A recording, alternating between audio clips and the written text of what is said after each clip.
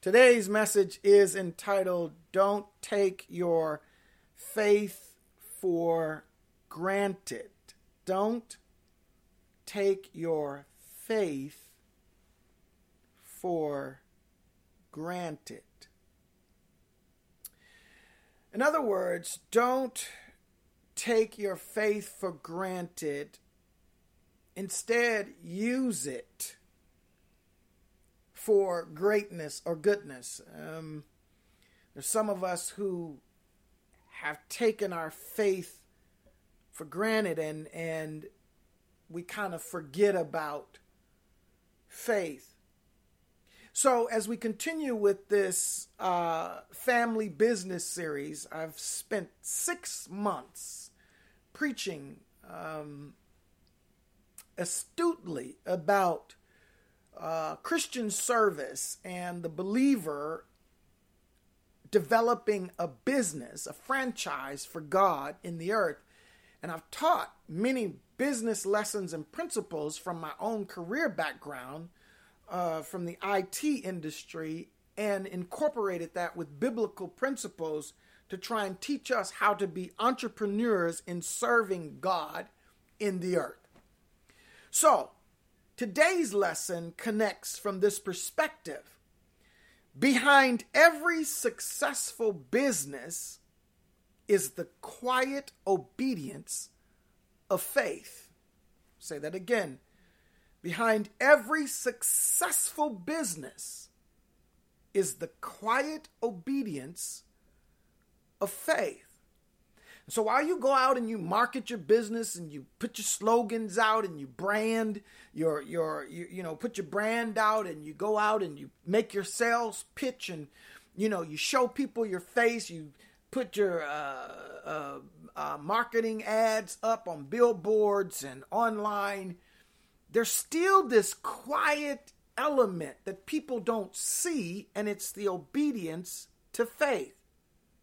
So while every business has its day-to-day operations, you got your staffing issues, property issues, sales, etc. Watch this now.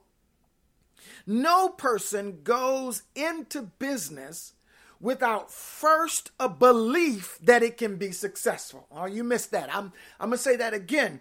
Nobody goes into business without first having a belief that it could be successful. But often, watch this now, that's faith. So when you believe, because the business isn't even manifested yet. So before you even start it, you have this quiet resolve and obedience to faith. You believe it can happen. So you keep trying to invest. You keep trying to work it. Are you tracking? But often, watch this now, watch this, Terry, when the business becomes a success, or you reach a certain place in the business, that faith that got us started begins to be taken for granted or even forsaken. Now, watch this now. Many of us start things, even when we started our Christian walk, so on fire for Jesus, saved and sanctified. But, after things didn't go our way, then we stopped depending on faith. We stopped relying on God, and we started relying on our jobs, our status, our position, our economic status. So a complacency sets in that opens the door for others to begin to receive what was exclusively ordained for us. Watch this now, you're going to miss it. What I'm trying to say is that when you start out with faith, you're pleasing God, right? You're doing what he asks you to do. But now that, listen, in other words, when you walk by faith, when you operate in that obedience to faith, there are things that God does for you supernaturally.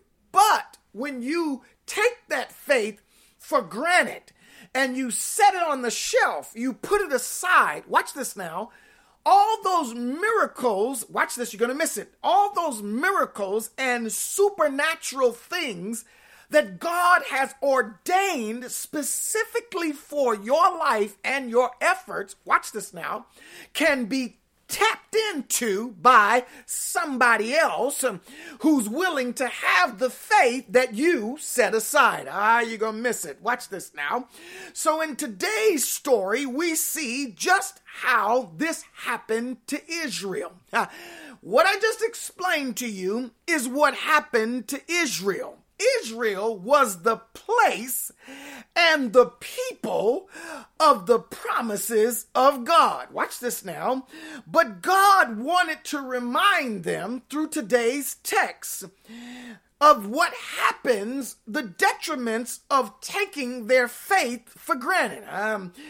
Israel thought, we're going to always have the promises. We're going to always be blessed. God is going to always work on our behalf. Well, I'm not so sure. When you neglect your faith, when you start believing that you are where you are because of you, because of your networking, because of your bankroll, because of your skills and education, you begin to take God's faith for granted. I'm going to show you what that looks like, because you're saying, well, I believe in God. I'm going to show you what it looks like. So let's review the story of the leper named Naaman, who is going to help us identify and understand this truth about Israel and about us as believers. So let's go to today's text. Let's go to the first part of the text. Let's look at verses 1 and 2. I want to look at verses 1 and 2, which says, now Naaman, watch this now, was commander of the army of the king of Aram, or Syria. Aram and Syria, same place. He was a great man in the sight of his master and highly regarded. So watch this. He was a commander. He was a great man. He was highly regarded. Why? Because through him, the Lord had given victory to Aram. He was a valiant soldier, but he had leprosy. God, I wonder how many people are successful, but they have leprosy. How many people got $1 million, but they have leprosy? In other words, you've done some great things, but you got a problem still. So verse 2 says, now bands from Aram had gone out and had taken captive a young girl from Israel, and she served Naaman's wife. Now, let me set this up for you. Before I explicate the text, let me first give you the context. Con meaning with text. Let me give you the surrounding information. So you have Aram, or Syria, which is up just north of Israel, all right? So Aram is up north of Israel, but they were neighbors and they were rivals. Now watch this. So Naaman is one of the captains of the armies that attacked Israel, that used to fight with Israel. Watch this now. But apparently right now, at this time in the text, they were in a period of peace. Watch this. So in fact, as the text verse 2 said, Naaman housed a prisoner of war that he took from Israel and made her a maid to his wife. So when they were fighting at one time, Naaman captured this young girl from Israel and made him become the maid or the servant of his wife. So this young girl, we'll read about her later, was the personal servant of Naaman, who was the commander and the captain who was fighting with Israel, who happened to have leprosy. This is going to get good. So the person who's actually fighting with Israel, you're going to miss it. You're going to miss it. Actually has to now go to Israel to ask Israel to heal him of leprosy. Oh, man. Have you ever had to go to the person you're fighting to ask for a Oh, you're not with me. I'm already preaching. So watch this now. Naaman, watch this. What is it you saying? What does this have to do with faith, Lee Mack? Well, let me tell you. Naaman, nor the king of Syria, Ben-Hadad, the king of Syria, or Aram, his name was Ben-Hadad. Neither of them were believers. Naaman didn't have no faith. who was the commander of the army, Ben-Hadad, who was the king of where Naaman served, he didn't have no faith. They weren't believers. And even Joram, the king of Israel, didn't believe. He was doing evil in the sight of the Lord. So ain't no faith jumping off anywhere. I'm just trying to get you to see. Joram was the king of Israel. He was the king of God's people, and he didn't even have faith. He was the king of the holy city. Point being, this was a time of peace, a time of great honor for Naaman, a time of wealth enough to have servants. Naaman had a maid, but one thing was lacking. Listen to what I'm saying. It was lacking faith. Naaman had no faith. Joram had no faith. How can you expect to experience the blessing in your business or in your entrepreneurship or service in God where there is no faith? My point is, when you set faith aside, when you take it for granted and you lay it down, these are some of the things that you're going to experience, which leads me to point number 1. Watch this now. This is powerful. Danielle, listen to this. No matter where you are in life, there is always something or someone presently in it that can connect you to faith and God. In this case, it was the maid. Watch this now. Let me repeat that. Wherever you are in your life, let's say you're Naaman, you're without faith. Let's say you're Joram, you're without faith. Let's say you're Ben-Hadad, you're without faith. Let's say you're Naaman's wife, you're without faith. But there's somebody in your business. There's somebody in your life. There's somebody around you. There is always somebody who can reconnect you to faith. Right now, wherever you are in your life, God has a line, cat dog it, that reaches you to be able to bring you back to the place you need to be. God, I'm telling you, God never disconnects from you and says, I've left you alone. He has always got a pipeline or someone who can connect with you to get you back on point. Even for the unbeliever, not one is out there without a lifeline to God. So yeah, you're saying, well, even sinners, the crackhead, the dope dealer, the murderer, the thief, and the robber right now has somebody near them that God can use to bring them into the kingdom by faith. I'm telling you, this is how powerful faith is. But you're going to set it aside. You're going to set it on the ledge. You're going to say, I don't need faith right now because I'm doing okay. My point is, every person on earth has someone God can use in their lives to point them to God. So in this context, I'm trying to show that in both kingdoms, both in Israel and in Syria, faith was not a priority. Faith was not a priority. That's all write that down. This is what I'm trying to get you to get. Faith was not a priority. When you take faith for granted, it is not a priority. Faith was not a priority for Naaman. It was not a priority for Joram. Nobody was believing God. But here's what I want you to see. Naaman, listen, don't be deceived. Even though Naaman didn't make faith a priority or even have faith, he was still honored. He was still successful. He was still a commander who was respected by his master. In other words, you can still do well, y'all, and not make faith a priority. Don't assume that because you're being blessed that you're walking in faith. I'm telling you, you're going to miss it.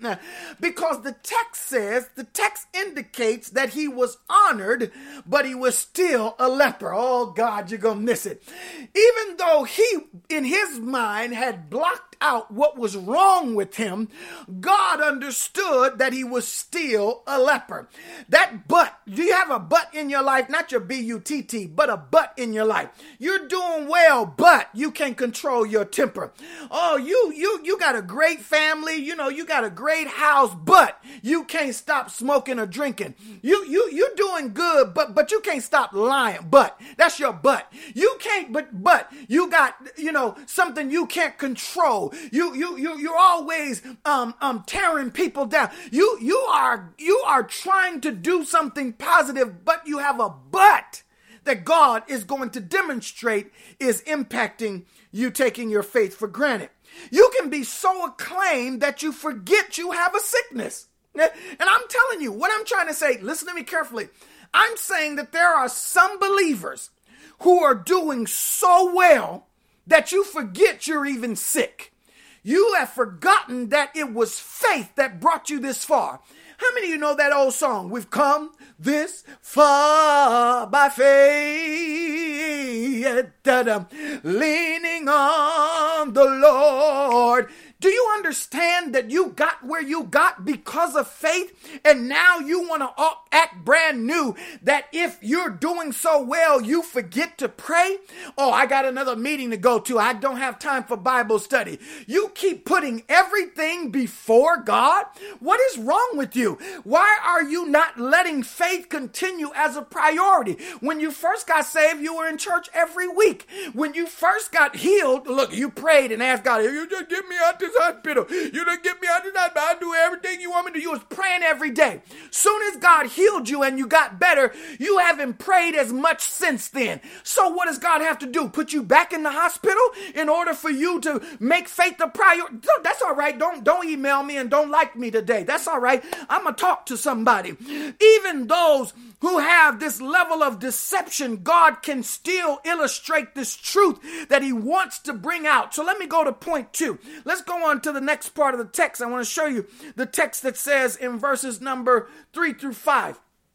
She said to her mistress, so here's what happened. The little maid, the maid said to Naaman's wife, had a conversation, and she said, now notice, she's the slave. She's serving the people who took her. She's a POW, a prisoner of war. And she's saying to the mistress, if only my master, meaning Naaman, would see the prophet who is in Samaria. Samaria is in Israel. He would cure him of his leprosy. So then verse 4 says, Naaman went to his master, meaning his king, Ben-Hadad, told him what the girl from Israel had said. And the king said, by all means, go. The king of Aram replied, I will send a letter to the king of Israel. So Naaman left, taking with him 10 talents of silver, 6,000 shekels of gold, and 10 sets of clothing. In other words, he felt like he was going to go and he was going to buy himself some leprosy cure. He was going to be a blessing to the person who healed them. So watch this now. Look at this. The maid told Naaman's wife about a prophet she probably remembered back home who could heal her husband's leprosy. Now watch this. She's serving the guy who captured her. She was a slave, but even she had not forgotten her history or her faith. So let's look at the first character was Naaman, who didn't have no faith, who got it going on, right? And he said he don't have no faith. He's not living by God. But here we have an example of a maid who's serving the person who's captured, God dog it. And then she's in dire straits in a situation, missing her family, away from her hometown, but she still has enough faith to not forget that there's a prophet in Israel, God dog it, who can heal the person who hold on. So even though this woman was a prisoner of war, she apparently worked faithfully enough to gain the respect of being listened to by her owners. That's all right. Some of y'all don't even like your job. You don't like your job. You call your job your prison. But because you don't like it so much, you have a horrible relationship with your boss. You don't get along with nobody because your attitude is nasty. I'm telling you, take a lesson from this maid who is serving the person who has captured them and taken them from their family, and they still have the faith enough to seek God and to believe for healing for the person who is enslaving them. Oh my God. Don't miss this lesson. We're talking about Naaman is about to go to Israel, a people who they're warring with, asking for healing from leprosy. And how is that made possible? By the maid who is serving the captain who captured her, the little nobody who's washing dishes and washing drawers and socks and changing diapers and doing whatever. She had the faith to say to the man who captured her, go see a prophet in Israel who has the power to heal you. I'm talking about keeping faith a priority. So even though she was a prisoner, she had the respect that of her owners being able to listen to her. And also, watch this now, she must have developed a relationship enough to care about the well-being of her master. Who would want their master to be healed? What person in their right mind would say to the person who enslaved them and took them from their family, I want you to be okay. I want you to be okay. In other words, I have faith enough. God dog it. I have faith enough in God to want better for you. God, I have faith enough. Faith is such a priority for me, even though my business is not going well. She's a maid in somebody else's house. She may have had dreams of her own that were set aside and castigated by this commander who came and took her, but she still has faith enough to wish the well-being of somebody I'm sure she has a reason and a right to not like. That's all right. Be quiet. Go to sleep. If you want, go and roll over, lay down in the bed, go back to sleep. This ain't for you. Also, she had to have this care and concern. It suggests that no matter what her state was, on the other side as a prisoner or at home in the Holy Land, no matter where I am, she must obey the Lord when he says, speak up. Let me tell you something. You lose your job and you automatically get mad at God, and then you don't want to do nothing for him no more. Your faith is thrown out. You don't want to. Somebody in Sunday school looked at you funny or told you, said you can't sit here, you can't park here. You ain't been back to church, and your favorite quote is, all Christians are hypocrites.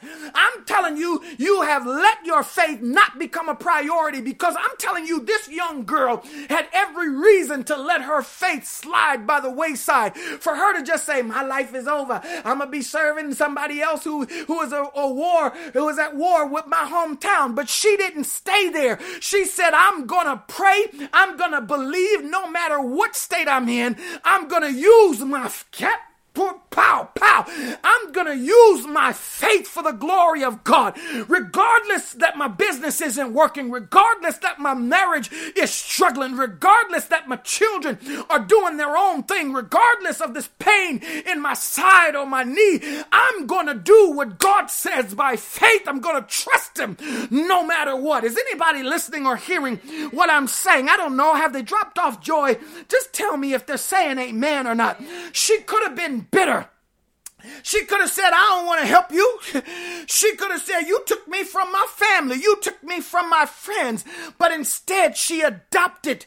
She adapted, and she said, I'll be usable by God in any situation. She was the least likely to have answers. Most people, watch this now. Watch this now. Don't miss this, Omari. Watch this now. Most people looking for healing. Oh, you're going to miss this, Shauna. Most people looking for healing call the best doctors, right? Most people who need healing from leprosy or some big disease, they call the smartest scientists. You know, you said, yes, I'm flying to Scotland to get a second opinion. I'm going for my fourth opinion because there's a specialist over there who could do wonders. These are people who look for answers in people with status. God dog it. No one is sitting there with leprosy saying, let me ask the maid of my wife. Do you hear what I'm saying? Ain't nobody sitting up there at home talking about, I got cancer. Let me call the servant from the other room and say, what do you think I should do? I'm telling you, you are missing the faith of God. The faith of God lies in the least likely of those around you. And while you are pandering and sucking up and kissing butt and buying your way into places and people thinking they have the answers for you, you have placed your faith aside. You've taken it for granted, and you think the answers come from the smartest of people when the answer could be from the servant in the maid's quarter. Because faith does not rest with the elite.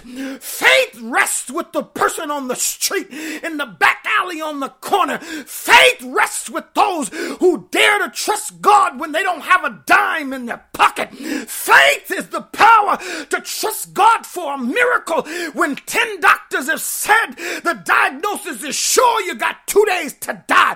Faith says, regardless of my education status, I didn't even get my diploma, but God can still do what he wants to do through my life. Faith is not relegated to a powerful stratus of people, to politics or a nation or a group or a royal echelons. It's related to people who are open to God regardless of where they are in life. And I came to warn you, don't you dare let faith fall from priority in your life. You'll be looking to people to give you answers, and the answer is right in front of your face and you're missing it. Amen.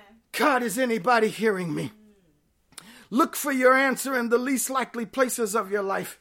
You may find your connection to God is just a stone's throw away. Do you remember point 1.1 was that there is always somebody somewhere in your life who can connect you to the faith of God to give you what you need. So even though she was a captive in another region, she didn't take her faith for granted. She knew it still worked. Is there anybody online who knows your faith still works? Don't answer me. Don't answer me yet. Don't answer me. Don't answer me because never mind. I want to know, do you believe it still works? Just because a series of things have complicated your life, just because the pandemic has set you back, just because you're in an obscure situation, do you believe that faith still works? She knew it works, and she used it. So point number 2 is don't let your faith die just because you're not in the ideal situation. Don't let your faith die just because you're not happy. Hello? Don't let your faith die just because your family isn't getting along. Don't let your faith die because you were passed over for the promotion. Don't let your faith die because you and your spouse can't seem to see eye to eye. Don't let your faith falter because things are not transpiring the way you envisioned them. Let your faith live. Give it life again. Tell it to breathe. Faith, breathe again in my life. Come on, faith. Come back to life. Revive it. CPR. Come on. Press. 10 compressions, 2 breaths to faith. Let's go on to point 3. I got to run out of here. I'm running out of time. Let's look at the text says in verses 6 through 11. It says, the letter that he took to the king of Israel read, with this letter I am sending my servant Naaman to you so that you can cure him of his leprosy. He says, as soon as the king of Israel read the letter, he tore his robes and said, am I God? Can I kill and bring back to life? I can't do that. Why does this fellow send someone to me to be cured of his leprosy? See how he's trying to pick a quarrel with me. So the king thought it was a setup. King of Israel was like, this got to be a setup. And then notice too, how the king got all defensive and territorial. Never mind. When you ain't right, you get defensive. Never mind. I don't have time. That's another sermon. So go to verse number 8. He says, then when Elisha, the man of God, heard that the king of Israel had torn his robes, he sent him this message. Here it is again. Remember, the maid was in his house. She had faith. And so she overheard. She told Naaman. But watch this now. The Joram, king of Israel, doesn't have faith, but Elisha, there's somebody of faith on the Israel side. Do you hear what I'm saying? There's somebody of faith on Naaman's side, and there's somebody of faith, cat dog it, on Israel's side. I'm trying to get you to see that there's always somebody in your presence who has the connection that you need to heal you. So he says, have the man come to me, and he will know that there is a prophet in Israel. In other words, bring him to me. Don't send him to Joram. Don't send him to the king. Send him to me. So Naaman went with his horses and chariots and stopped at the door of Elisha's house. He went to Elisha's house. Watch this now. Naaman had COVID. Naaman didn't have COVID. He had worse than COVID. Naaman had leprosy. So Elisha sent a messenger to say to him, Elisha didn't come to the door. Elisha sent a messenger to say to him, hey, I ain't coming out to meet you. You got COVID. No, you got leprosy. He said, go wash your hands for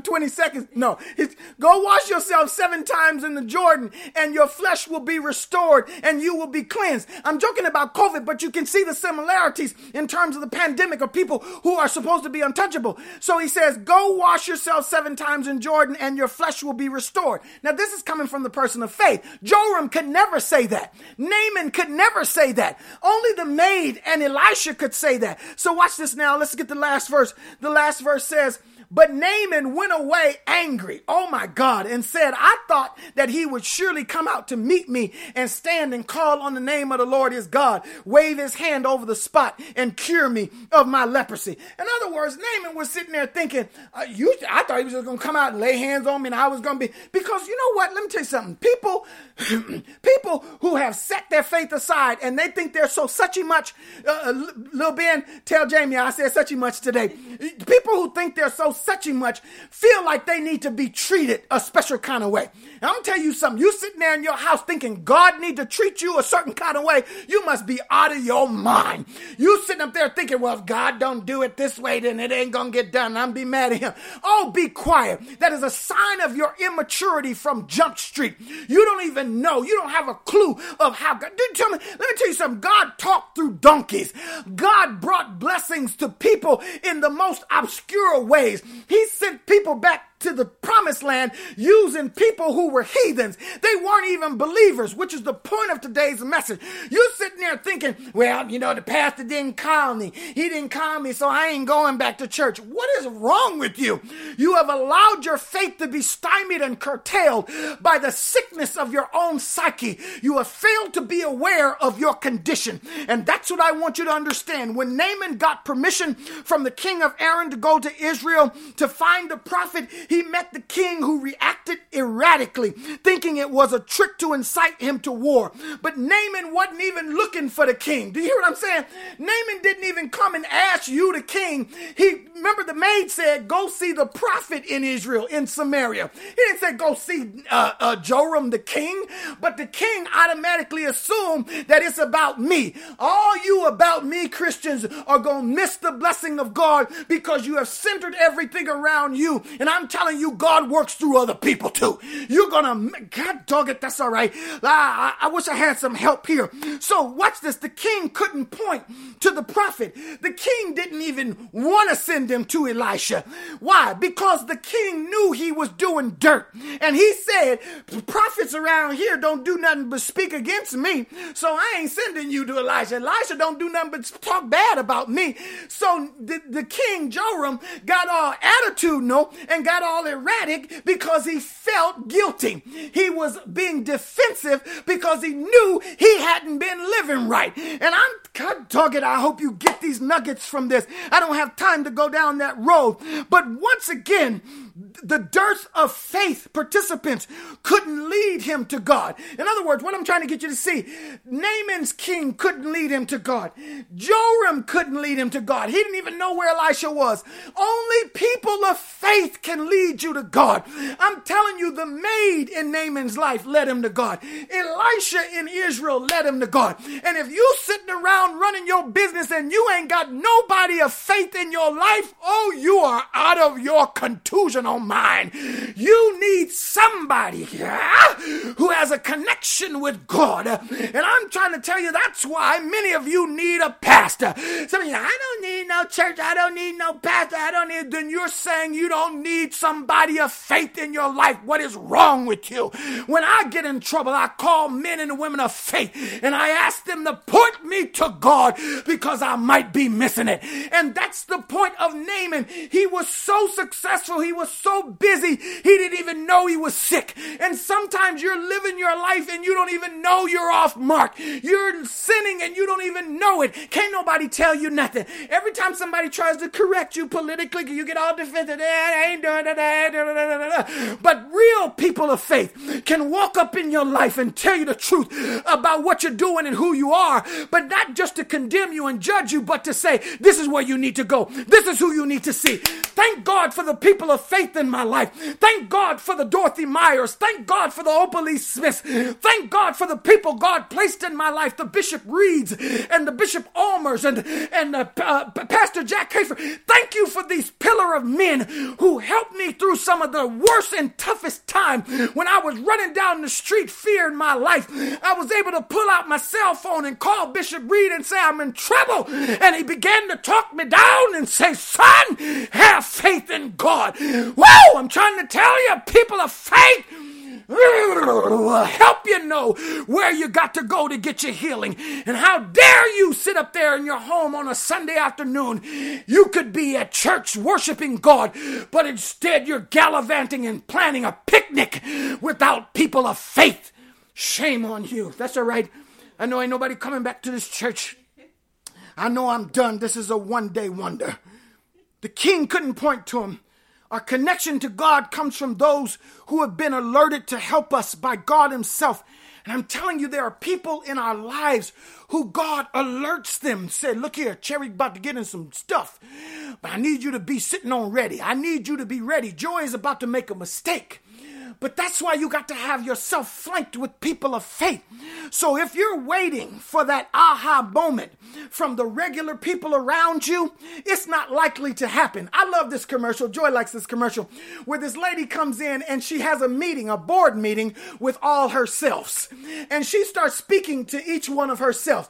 She says, happy self, what do you think? Happy self says, oh, I think you should do it, girl. I think you should do it. And then pessimistic self, what should do? Well, you know it ain't going to work anyway. I'm telling you, so you got all of these different selves. You're surrounded by nothing but yourself, and you're deceiving yourself because yourself is still talking. I don't care if it's the happy, the pessimistic, or whoever.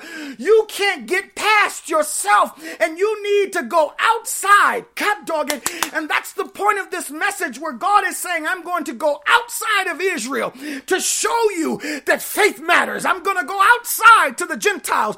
I'm going to leave you, Israel, and I'm going to bring the salvation of the gospel to people who don't deserve it, to show you the importance of having faith in me. Woo, that's all right. This message is juicy. This is some lean prime rib, baby. Well done. Cut it smooth. Let me tell you something now. Elijah heard of the inquiry and summons for Naaman himself. What I'm trying to say is you don't always have to find the person of faith. The person of faith will find you. Woo! Come on, I gotta dance on that. Just come on, let me do it. Yeah. I'm telling you, if God really wants to help you to prove a point, he'll get faith people to you. Elisha didn't come out to meet him, but he sent him instructions. And Naaman was mad. And why was Naaman mad?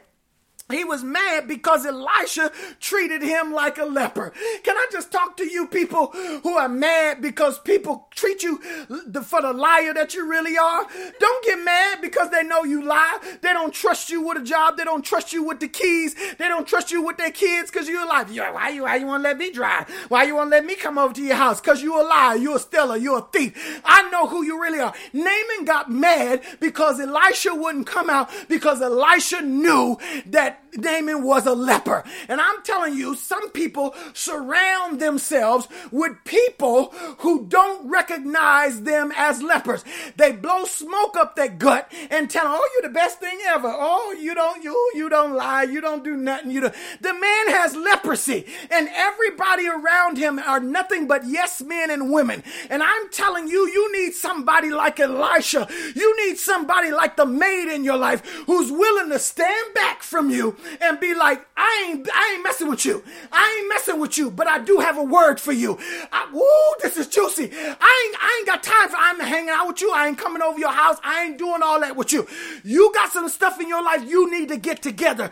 But I'm telling you, I'm the man or woman of God who can point you to it. I'm not condemning you. I'm not ostracizing you. I'm not cutting you off, never to call you again. You old and janky Christians who keep cutting people off and never call them. You just done with them. I'm telling you, God never cuts people off and says, I'm done with you. God always leaves a lifeline. And so he had this opportunity to experience the blessing from Elijah, and instead he got mad because he got called out. His pride got in the way of his blessing. And God will treat you for the person you really are.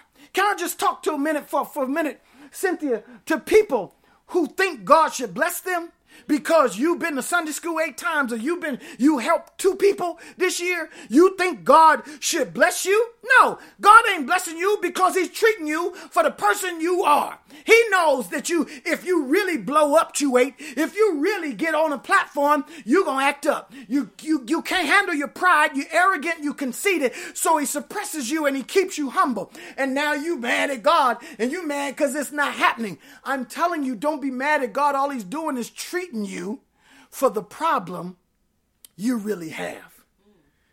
Oh, that's deeper than what I said. That's deeper if you could hear it with spiritual ears. God will treat you for the person you really are. Don't surround yourself with people who won't tell you the truth. It will pull you further and further away from faith in God. So my point number 3 is when you take your faith for granted, you begin to believe the lie of another truth. Notice what I said. You begin to believe the lie of another truth. In other words, you start believing your own lie. You start believing your own deception. Instead of believing the truth of God, you start believing the lie of an alternate truth. When you take your faith for granted, you don't know where your next blessing is. Faith always blesses based on the person you really are. That's a quotable.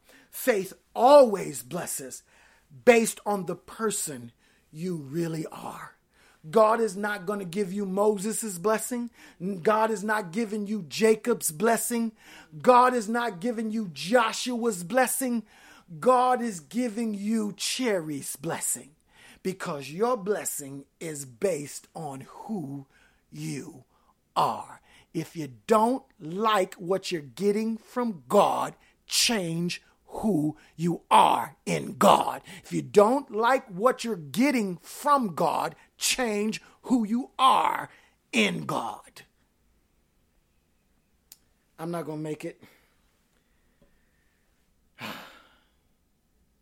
Let me go to point 4. Let's wrap this up. The man had the nerve to say, are not Abana and Pharpar, the rivers of Damascus, better than any of the waters of Israel? Couldn't I wash in them and be cleansed? Instead of going to the Jordan, you want me to go to Jordan and wash 7 times? I got pools at home that are better than that. This man he's got leprosy. I mean, the nerve that you have a sickness, you have sin in your life, and you're trying to be choosy of how to respond to God. What is wrong? So he turned and went off in rage. So look at verse number 13. He says, Naaman's servants went to him and said, my father, if the prophet had told you to do some great thing, would you not have done it? How much more then when he tells you wash and be cleansed? Won't you do that? So then verse 14, he says, so he went down, he listened to his servants, he listened to the people. He said, he went down and dipped himself in the Jordan 7 times as the man of God had told him. And what happened? And his flesh was restored and he became clean like that of a young boy. Let me start honing this in. Elisha gave Naaman simple instructions. He said, I'm treating you like a leper. I ain't coming out to meet you. Go wash in the Jordan 7 times and you'll be cleansed. Instead of taking that simple instruction, Naaman said, well, I'm going to go back home and jump in one of my own pools, the Anna or the Parfar or whatever the name of it was. He said, those pools are better. But here's what I want you to see. I want you to watch this. I know some people are going to jump off on this. Watch this. But because it was something simple, Naaman refused to do it. And then it had the nerve to say he had better pools at home. In other words, God says, don't ask the scientists and the doctors over here. Just listen to your child. Listen to your coworker who's been trying to tell you. Listen to your maid. The people you don't think are likely to have the word of God for you. He says, listen to them. But we don't listen because it just can't be that easy. Have you ever walked away from saying, oh, ain't nothing that easy. Ain't nothing free. Ain't nothing that free. Ain't nothing, I ain't doing that. And it is free. My point is, it wasn't the pools. Elisha, it wasn't the pool. It could have been Anar, it could have been Parfar, it could have been Jordan. It's not the pools. It's not the number of times you dipped. He could have dipped once. He could have dipped 12. But the point was, do what the man of God asked you. You arguing over which pool and how many times. Just do what. The methods of our lives are nothing but tools. They don't possess power in and of themselves. The power was not in the pool. The power was not in the how many times he dipped. The power was in the good old-fashioned obedience to God. Your blessing is not in the job you go to. The blessing is not to the doctor who's seeing you. The blessing is not to the person you married. The blessing is in your obedience to God. And you're living your life trying to please everybody and everything when God says, just obey me. His servants reminded him. His servant said, Captain, if Elijah had given you something complicated to do, you would have done it. But why? Because we think that the more complex the remedy for our lives, the more we will believe it. In other words, God has to give us a hard thing in order for us to believe that it's from him. We're looking for complex things. We think the more complex our lives, the more complex God's answer will be. No, your life is a wreck. It is complex. What do we say? It's complicated. Not for God. My point is, God doesn't need a complicated solution. I'm sure this vaccine for COVID-19, it was complicated to figure it out. But I'm telling you, to cure you, God is not mixing or testing for what the cure is. He is the cure, and it's simple. The simple cure for your life is obey him by faith.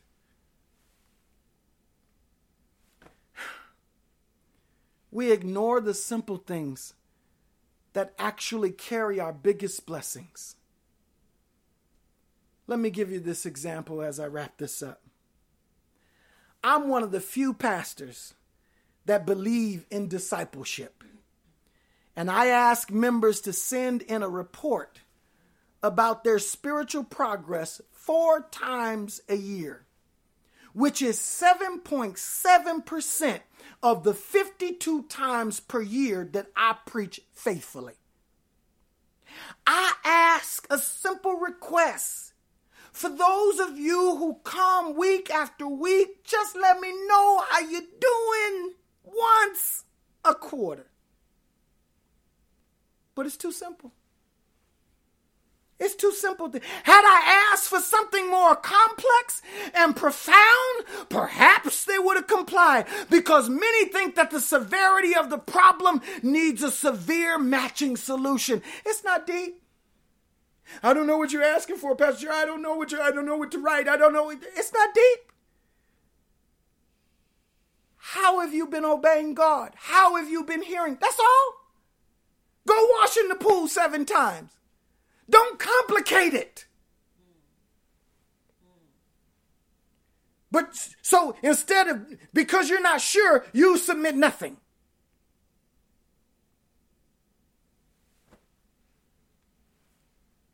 God says, even for your most difficult situation, my response will always be simple. It's faith. And do you know why it's simple? Because the Bible says there is nothing too hard for God. So anything you're going through, it's a simple thing for God.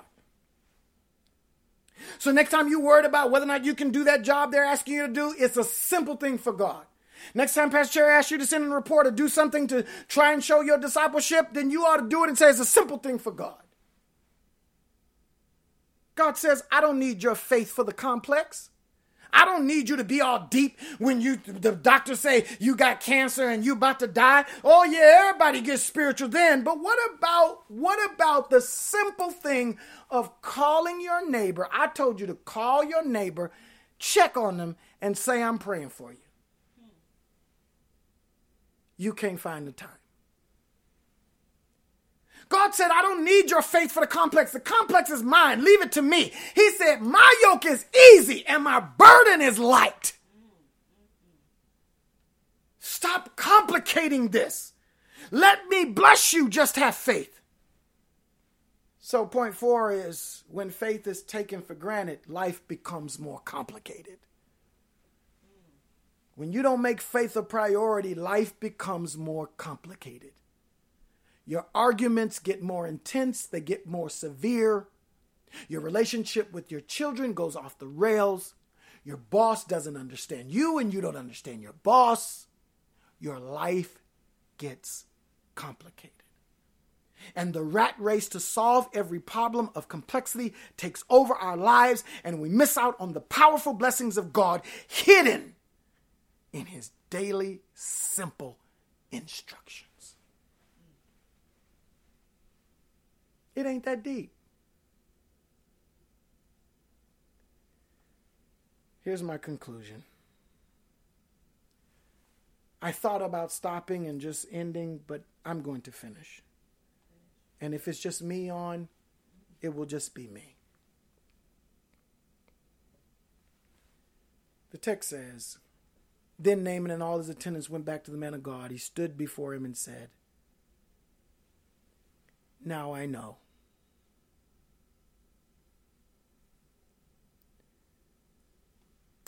That there is no God in all the world except in Israel. Please accept now a gift from your servant. The prophet answered, as surely as the Lord lives whom I serve, I will not accept a thing. I don't want anything from you. And even though Naaman urged him and tried to persuade him, he refused. Finally, he said, if you will not, said Naaman, please let me, your servant, be given as much earth as a pair of mules can carry. For your servant will never again make burnt offerings and sacrifices to any other god but the Lord.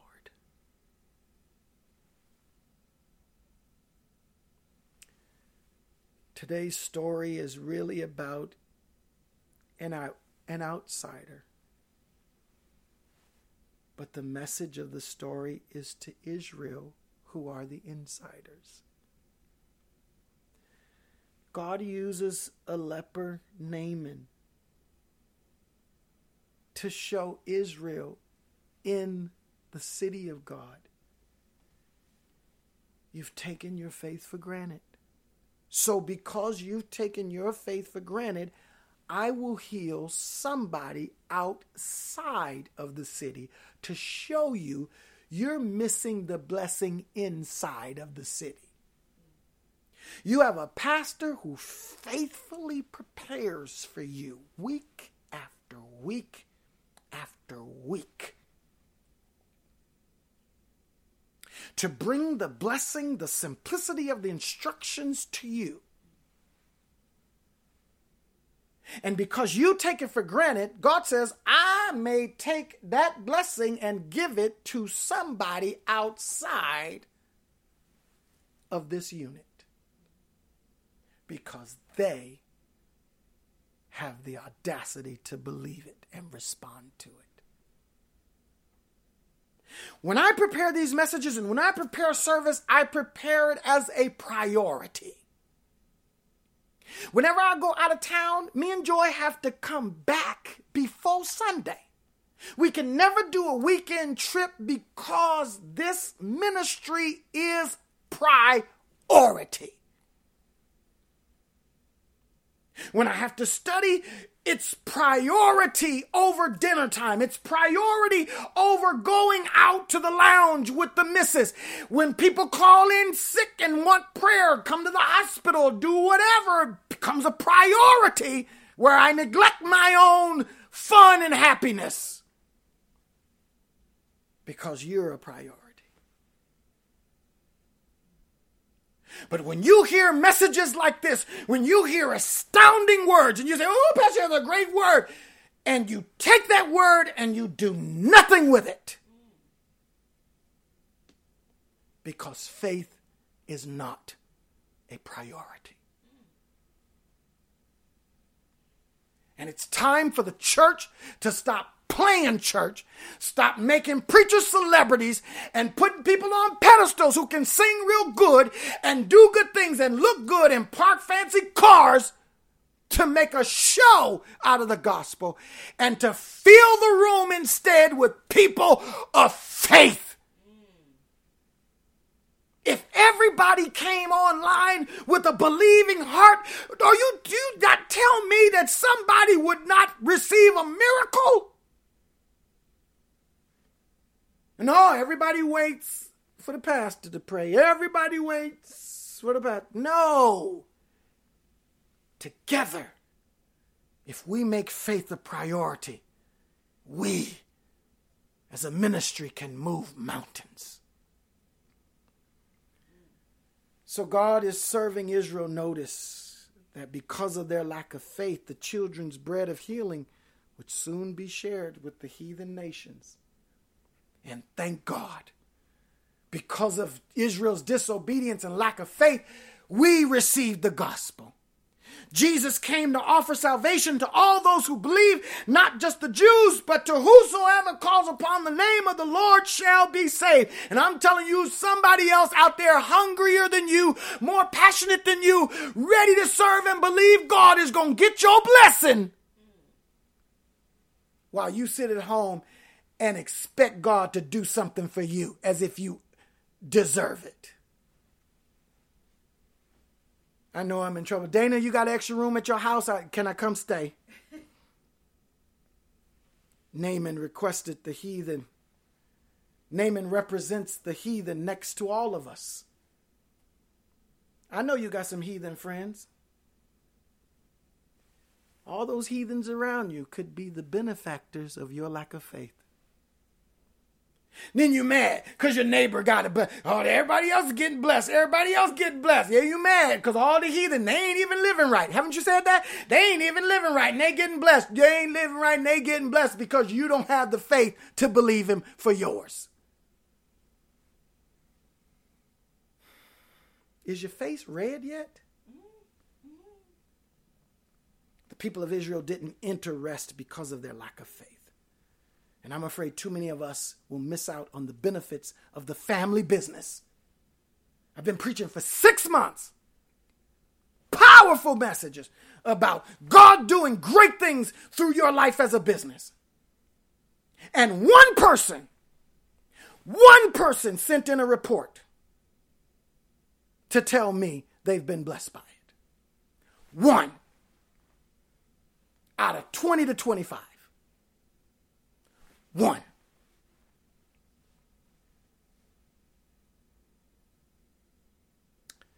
The Bible says, to whom much is given, much is required. So for every action, there is an equal reaction. Do you get what I'm saying? For every action, there is an equal reaction. For every sermon preached that God gives you a deliberated and intentional message, there should be a response by you. An act of obedience to the word God gave you.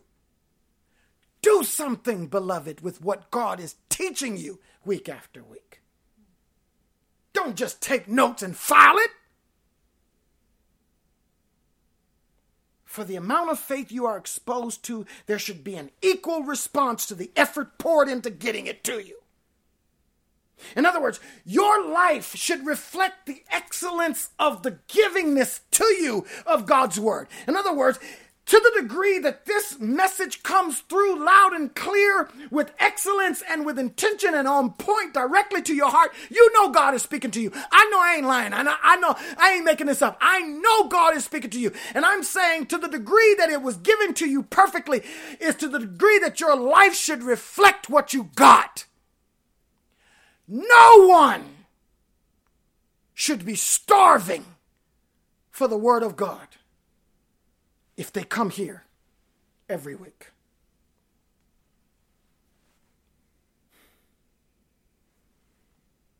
It's quiet, ain't it? Can you hear a pin drop? Be clear that Naaman was only cured because of the initial faith of the maid.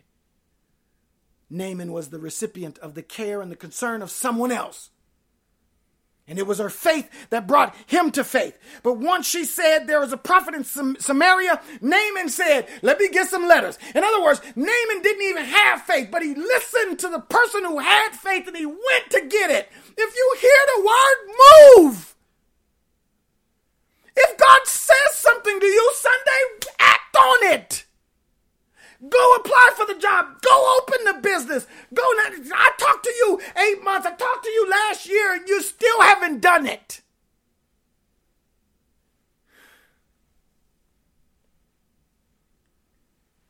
Naaman went. He wasn't even saved. You saved and you won't do what God. Because of her faithfulness and ultimately his obedience to faith, he too became a believer. And vowed not to sacrifice to any other gods, but the God of Israel. What an ending to the story. That the unsaved got saved. So this sermon is a reminder that taking your faith for granted can mean passing your benefits to others around you. Don't let life convince you in any way, shape, or form that you don't need God as much as you did before. You need him now more than you ever needed him. We all talk about how we used to be in church as children. We did Sunday school and all the fun we used to have in Vacation Bible School. What kind of stories do you have about church as an adult? Besides the negative ones. Dr. David Jeremiah, who is a prolific author and teacher, says that he wrote 14 books and revamped his whole ministry and bought a new building for his ministry. This was all after he was 65 years old. In other words, the older you get, you don't draw away from God, you draw closer to him. Our lives should be more constant surrender of more and more to God on a daily basis. So hopefully we see the power of this text is yes, Naaman was healed of leprosy, but don't miss the bigger picture that the story was told to intimate that God was healing a heathen because his own family didn't have faith to believe to be healed themselves. That's the message. God told Israel, I healed a man outside of the church to show you inside the church are not using the healing that I've given you first.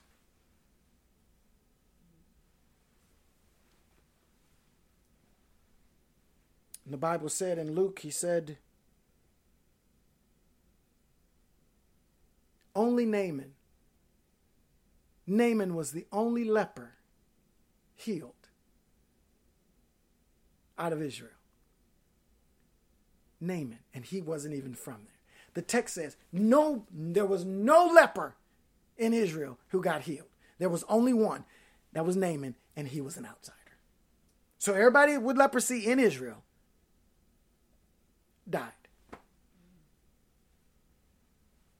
because they didn't have the faith. So pick up your faith starting today.